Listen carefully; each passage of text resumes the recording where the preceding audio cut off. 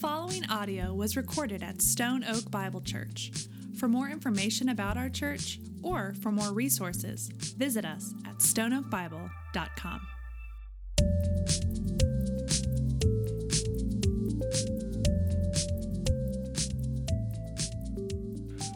Good morning, church. This is actually a big day. I looked at it, and we have set up this room and worshiped here. We've preached the gospel here 143 times as of today. So I counted today. So 143 times. And this is the last time we'll get the privilege as a church to worship here at Stone Oak Elementary. And it's been a great 143 Sundays. It has. But I can't wait for the future. And I'm so grateful for this school. I don't want to take this lightly. The fact that we've been able to meet in a school like this is something we need to be grateful for.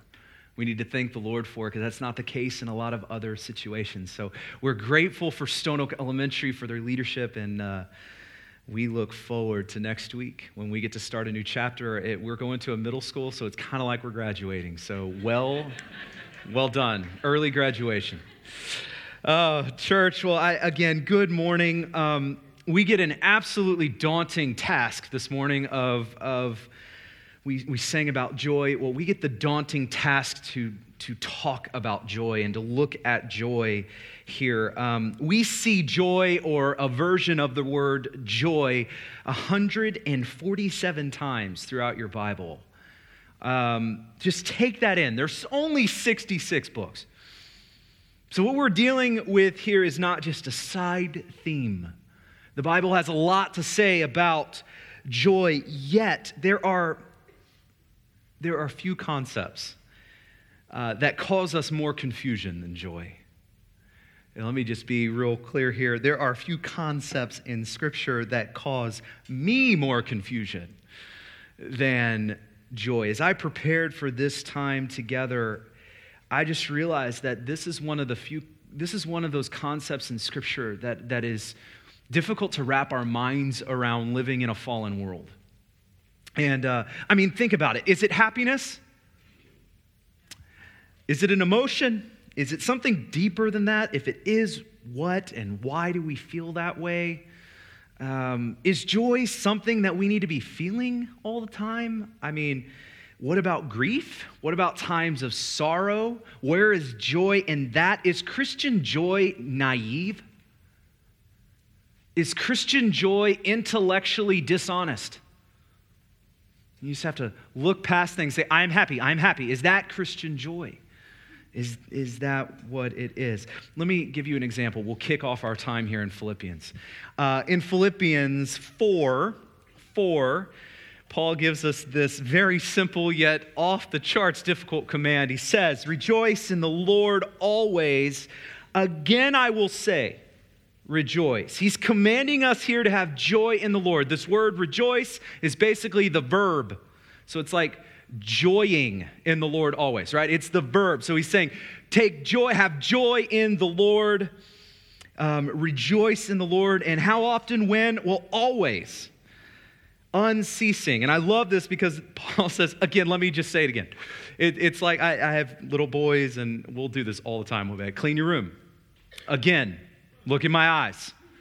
Clean your room, right? It's Paul is drawing us in. Hey, rejoice in the Lord always. Look at my eyes. Rejoice in the Lord always. But hearing that command in Philippians, that Paul lays this out, we have to ask the question, how? How do we do that? Maybe a more broad and actually a more important question is this: what is Christian joy? What is Christian joy? We're confronted with joy a lot this season. Next week we celebrate, it's Christmas. We celebrate this season of joy, and there's just joy in the air. And for many of us, that's what we love this time of year. It's joyful. But all of us know, we all know that Christmas will come and Christmas will go. And we'll experience the excitement of this season, and it's leading up to it, and it's awesome. And then something terrible happens to all of us, and that's December 26th. It happens every year.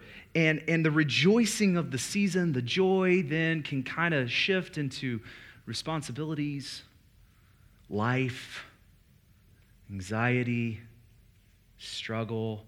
And we get this glimpse of joy, but then we're right back in. Whoop, right back in. And then in that we read, hey, rejoice in the Lord always. And again, look at my eyes, rejoice. Rejoice. And notice Paul doesn't say rejoice in the Lord on Christmas. And again, I say, no, he says rejoice in the Lord always. And so we're driven to think how, and it's important that we start with the definition. What is Christian joy, so that we're on the same page? And if you were to right now pull out your phone, don't do it, but if you were, and to Google definition of joy, it's humorous how many definitions you would pull up. They are all over the map, and they're not even different versions of the same definition. They are all over the map as far as what joy is. It's a bit entertaining. So for us, we're going to pull it all together, and we're going to start by defining this. What are we talking about with Christian joy? And let me be clear here, we're talking about Christian joy. We're talking about the joy that the Scriptures talk about for us as children of God, redeemed by Christ and dwelled by the Spirit. We're talking about the joy that we have in Christ, what the Scriptures reveal about that. So let's talk about Christian joy. Christian joy is not a mental, brainy, not a word, but you get it, willpower kind of thing. In other words, again, it's not like the call for a Christian is just to go through life just saying, be happy, be happy, be happy, be happy. And when we don't feel happy, then the call of the Christian is not guilt, shame, guilt, shame. That's not it. There's a song, I will not sing it.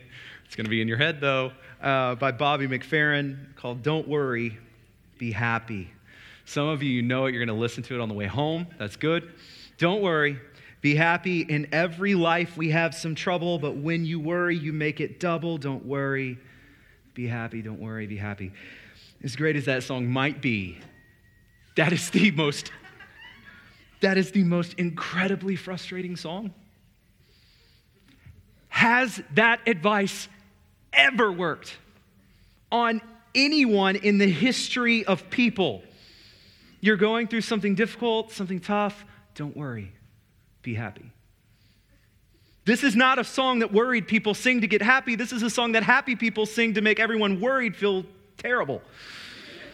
That's what this is. Anyway, the truth is that this is not the picture of Christian joy. When Paul makes this command, rejoice in the Lord always, again, I will say rejoice. We can't take this as stop grieving. Stop worrying. Stop it. Be happy. That might be Bobby McFerrin's message here, but that message is missing something when we pull it in and ask about what does this mean about Christian gospel joy. There's a phrase that Paul puts in this command that we cannot overlook, and that's rejoice what? In the Lord. It's not this decision that we make to kind of will ourselves to be happy through all circumstances. No, church, it's better than that. Christian joy has an object. We have to start here. The object of Christian joy is Jesus Christ. The object of Christian joy is Jesus Christ. Let me think about it like this. I will not have to convince a groom. I should not have to convince a groom to be happy when he sees his bride walking down the aisle. That should just flow out naturally. I should not have to convince a first-time mom to be happy when she holds her baby for the first time. Should not. that comes out naturally. It floods with joy in her heart. I should not have to convince a parent who got the joy of experiencing their son or their daughter come to faith in Jesus. I've never had to say, you should be happy about that. Because it is natural, it just floods our heart. Joy is something that we feel, it's an emotion, it's a deep, good feeling in our soul that stems from the object of our joy. And that is Jesus Christ. Paul's call here is to rejoice always, and it must never be understood apart from in the Lord. Rejoice in the Lord, because it's not a willpowering through difficult times. Be happy, be happy, be happy. That's not only not possible, but it is unhealthy. It's unhealthy. No, church, Christian joy says whatever we go through, in whatever circumstance, in whatever trial, in whatever grief, whatever victory, whatever triumph, in every single circumstance, the object of our faith does not change. The object of our joy does not change, and therefore we can rejoice always, not because we try real hard to, but because we fix our eyes on the object who does not change and who is ever present. The object of Christian joy is Jesus Christ, seeing him, knowing him, experiencing him, and joy then flows naturally from our heart. In the same way, I'll never have to convince a groom to be happy. Be happy when you see her. If I do, don't get married. You should never have to do that. You should never have to convince that. In the same way, I should never have to convince you to have joy in the Lord. You should never have to convince yourself to have joy in the Lord when you see and behold the Lord. This Christian gospel joy is a natural reaction to the object of our joy, Jesus Christ. He is our joy. He is the object of our joy. And let's be very painfully clear here. You're not going to be able to do that on your own or with your own ability.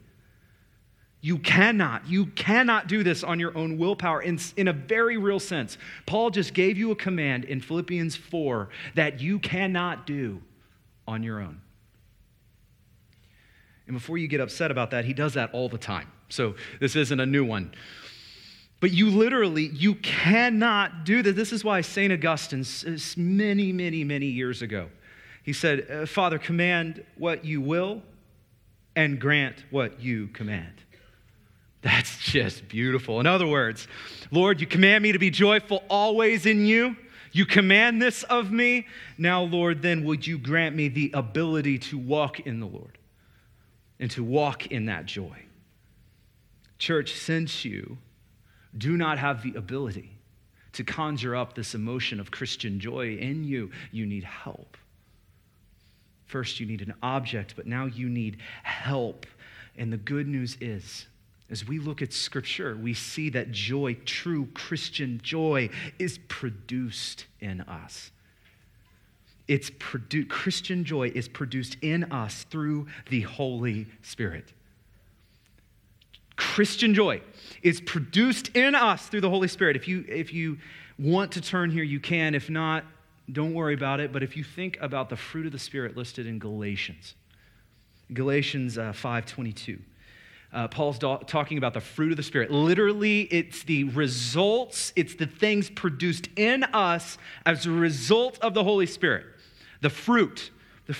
These are literally the things that the Holy Spirit is producing in our lives. And he says, but the fruit of the Spirit, in verse 22, is love, joy,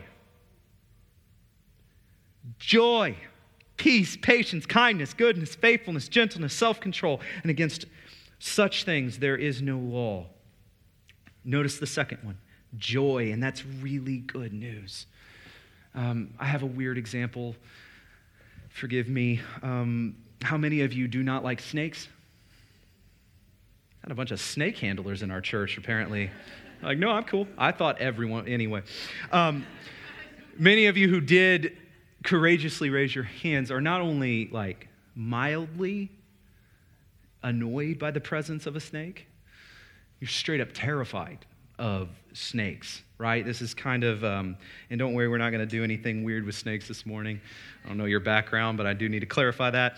I want you to imagine with me, though, if you were tomorrow morning, you're getting dressed for your day, and you're getting your clothes, you're in your closet, and you turn, and in the doorway, your only doorway, there's this wonderful creature, a snake, just right there. Some of you are getting chilled. You don't want to think about that. Don't worry, be happy, right?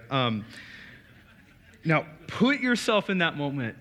Do you have to tell yourself, I'm going to make the decision right now to be terrified?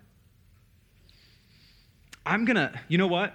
It's a good idea for me to decide that I am going to be absolutely terrified out of my mind. It's a good idea. Of course not. That feeling is produced in you. It's produced in the same way.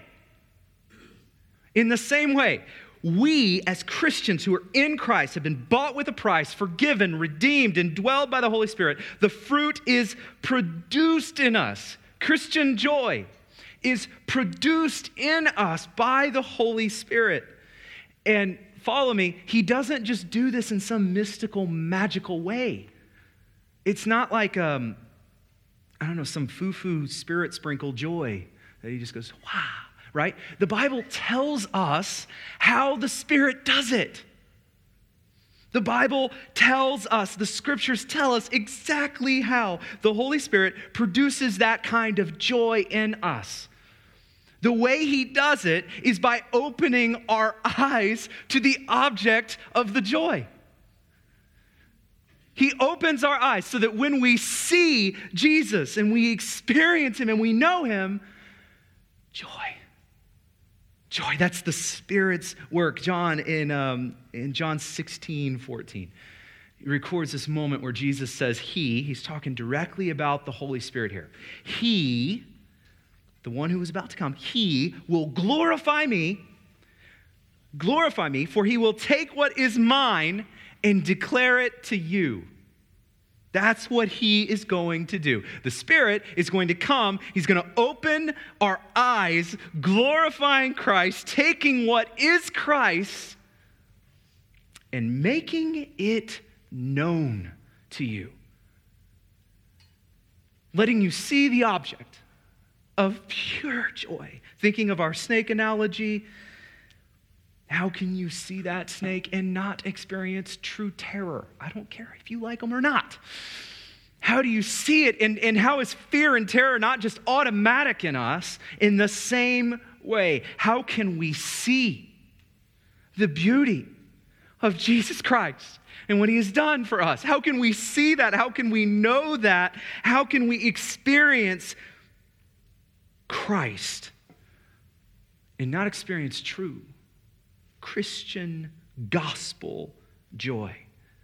And it's the Holy Spirit. He's the one who opens our eyes to that. He points us to that. There's this old hymn, and I want to read a couple verses of it with you. I won't sing it to you because this one would be a fun one for me to try. Joyful, joyful, we adore thee. God of glory, Lord of love. Listen to this. This is one of my favorite lines. Hearts unfold like flowers before thee, opening to the sun above. Melt the clouds of sin and sadness, drive the dark of doubt away, giver of immortal gladness. Fill us with the light of day. Let me read to you one more verse. Thou art giving and forgiving, ever blessing, ever blessed, wellspring of the joy of living, ocean depth of happy rest. Thou our Father, Christ our brother, all who live in love are thine. Teach us how to love each other. Lift us to the joy divine. I love this because we see hearts unfolding before him. And why? It's because the Son above, giver of joy, immortal gladness, joy of living, ocean depth of happy rest. And now we are lifted to that joy, divine joy. True Christian joy is produced in us by the Holy Spirit as the Holy Spirit points us, directs us to the goodness, the beauty of Jesus Christ, the object of our joy. This is why every time we get a chance, we need to talk about Jesus all the time. We need to be one-trick ponies. You don't need a better trick. There is none. With that understanding, with that definition of joy, I want us to turn to two places in our Bible. First, Luke 2. Luke 2. And what I want us to do is to turn our hearts to understand joy in the context of Advent. In the context of Advent. And so to do that, I want us to first look at Luke 2, starting in verse 8.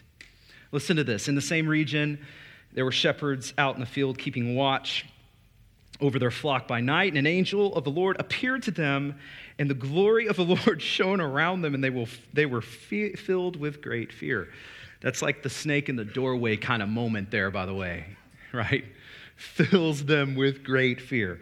And the angel said to them, verse 10, "Fear not, for behold, I bring you good news of great joy that will be for all people. For unto you is born this day in the city of David a Savior who is Christ the Lord. And this will be a sign for you. You will find a baby wrapped in swaddling clothes, lying in a manger." And suddenly there was an angel, with the angel, a great multitude of the heavenly host, praising God and saying, "Glory to God in the highest, and on earth peace among those with whom he is pleased." So if you just follow what happened in this moment, you have the world waiting for a Messiah. You have a world in waiting who are going about their normal and everyday lives, just living their lives. They're shepherding. They're watching their sheep. They're making a living. And then the miraculous and the supernatural happens to them, and the angel appears to them and absolutely terrifies them. So you don't expect to find an angel of the Lord in your office, in your 9-to-5 work, but here they did, and it terrified them. And then the angel says, "Fear not, I bring good news of great joy." If you think about it, the angel literally dropped the Bobby McFerrin song on them right there. Don't worry, be happy. You never considered that a Christmas song, and it's not, by the way. So how could the angels make that statement, though? How could they say, "Fear not, don't fear, don't fear, I bring you joy"? Church, the angel could make that statement because the object of true joy had just arrived. The object of true, eternal joy had just arrived. He is here. Joy is here. Joy itself. Joy to the world. Because joy just literally stepped into the world. That's how we can say this. Christmas celebrates the arrival of joy. And remember, Christian joy has an object, amen?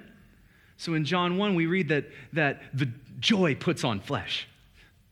Joy puts on flesh, steps into humanity, and our joy is here. The world was literally waiting about 500 years. It was bleak. There was captivity, wondering how things are going to work out.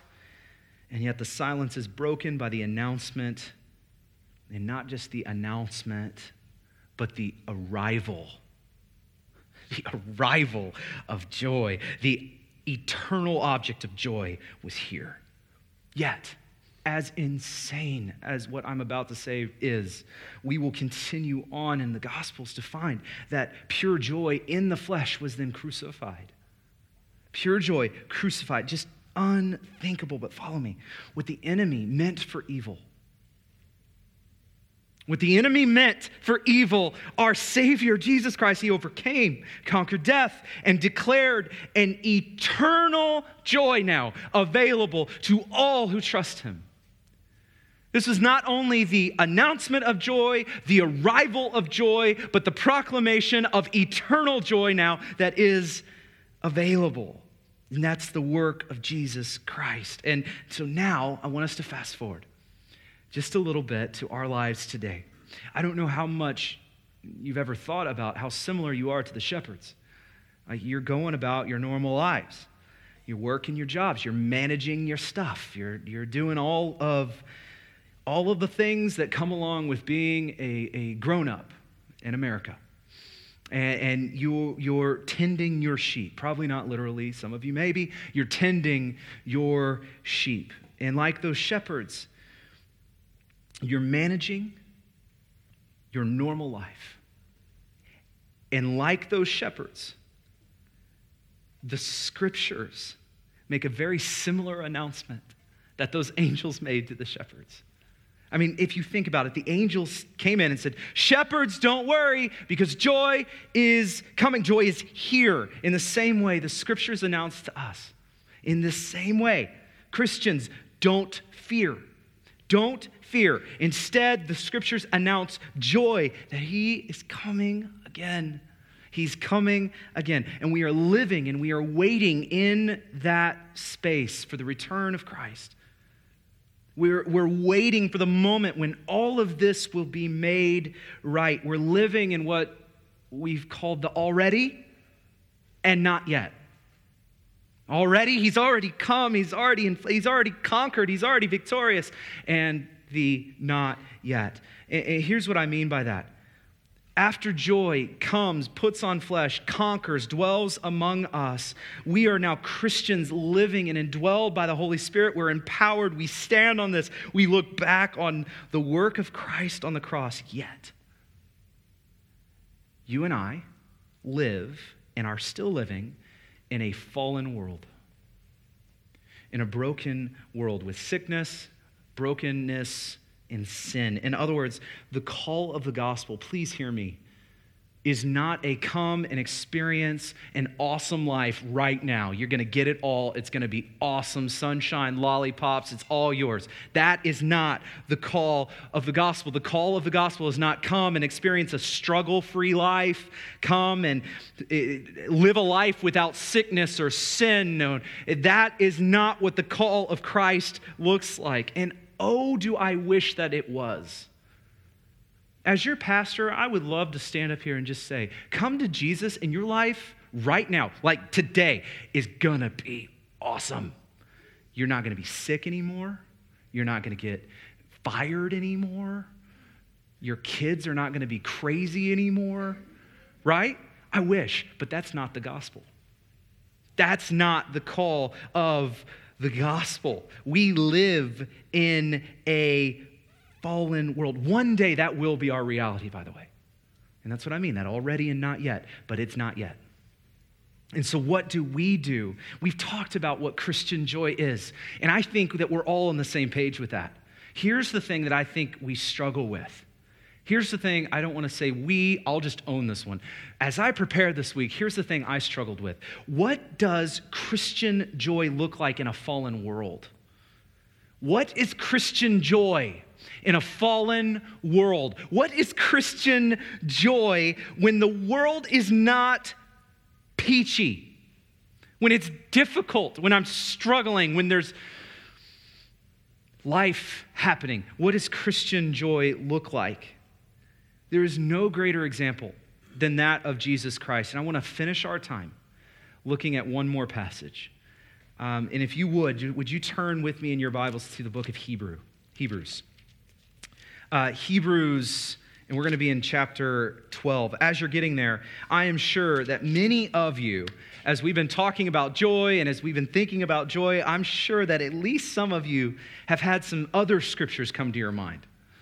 Like James 1, count it all joy when you encounter trials of various kinds, because you know it's going to test you and produce steadfastness. And let steadfastness have its completeness, and that you may be perfect, lacking in nothing. Right? Maybe some of you thought of 1 Peter, where Peter says, in this rejoice, though now for a little while, if necessary, you will be grieved by various trials, again, for the testing of your faith.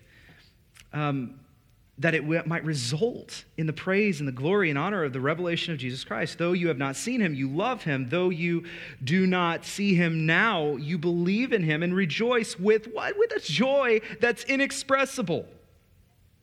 Which, by the way, that's funny because we've been talking about what joy is, and Peter just told us you can't express it, right? There's some humor in there for a preacher. And filled with glory, obtaining the outcome of your faith, the salvation of souls.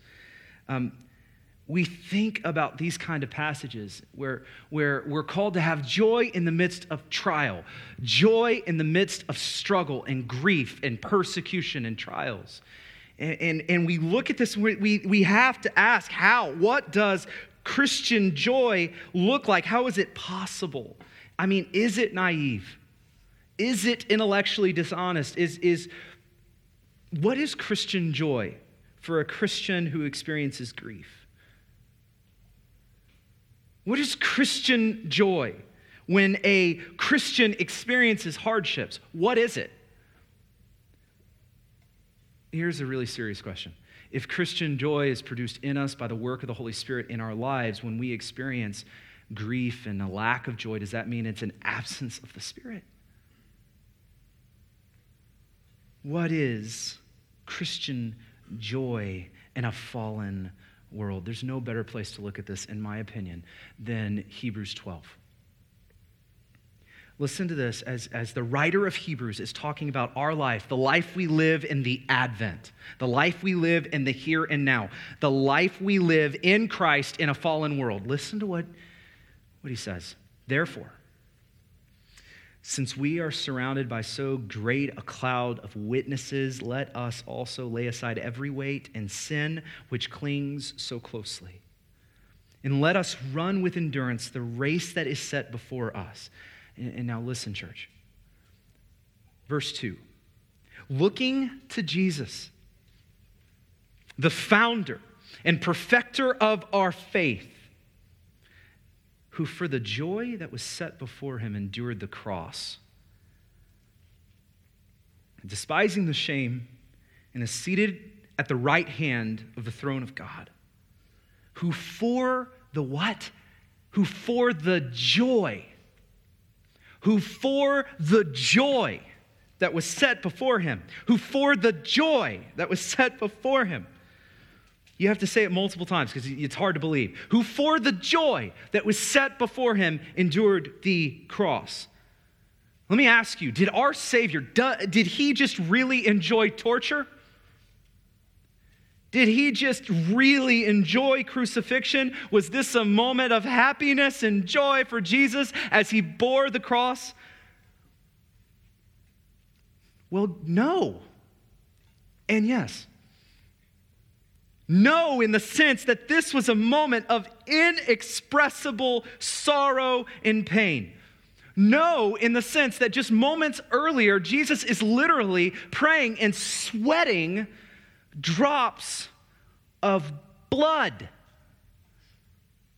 Drops of blood as he bears the weight of what is about to happen, as that weight just pushes on him.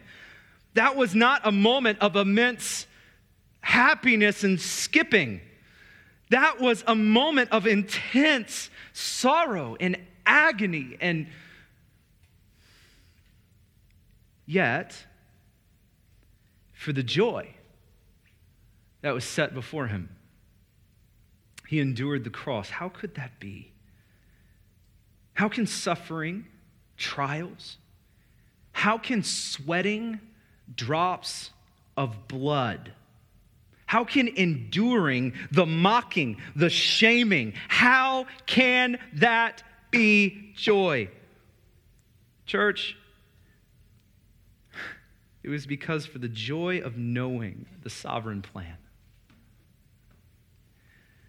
It was for the joy of knowing that his suffering would result in the salvation of many. It was for the joy of knowing that his suffering would not win and that it would result in the glory of the Father and the good of creation.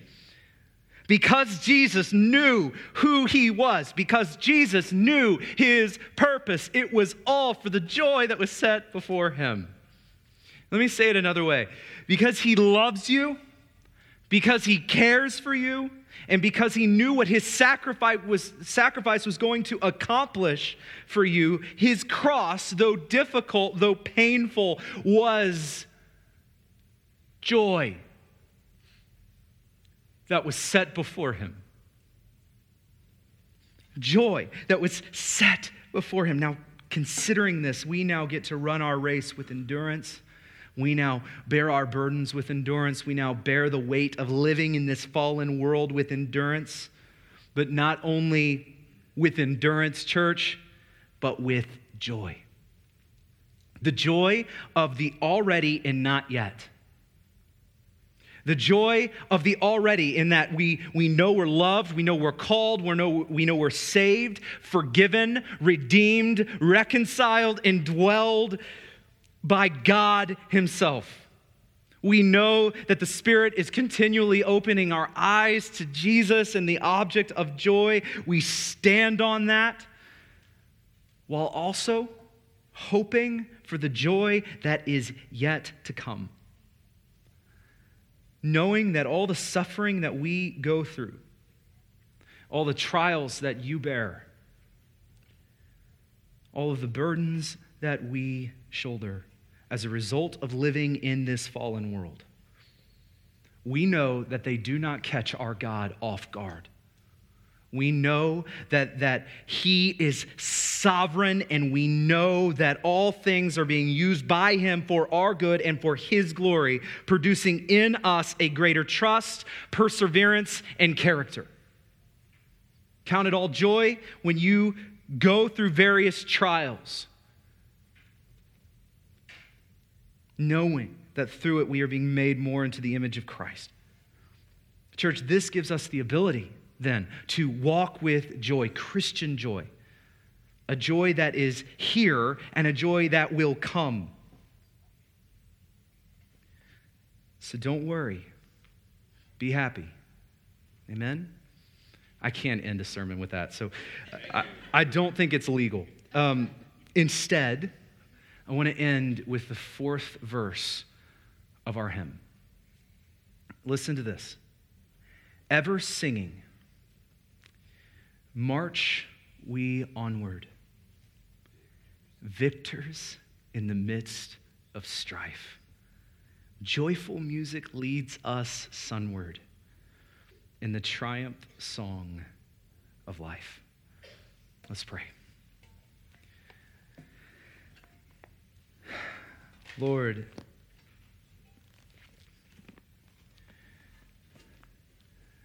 we confess that so often we struggle to grab hold of joy in this fallen world. We confess that this is difficult for us, and I know that we're here today. We're in this room as broken people, in need of you, reliant on you.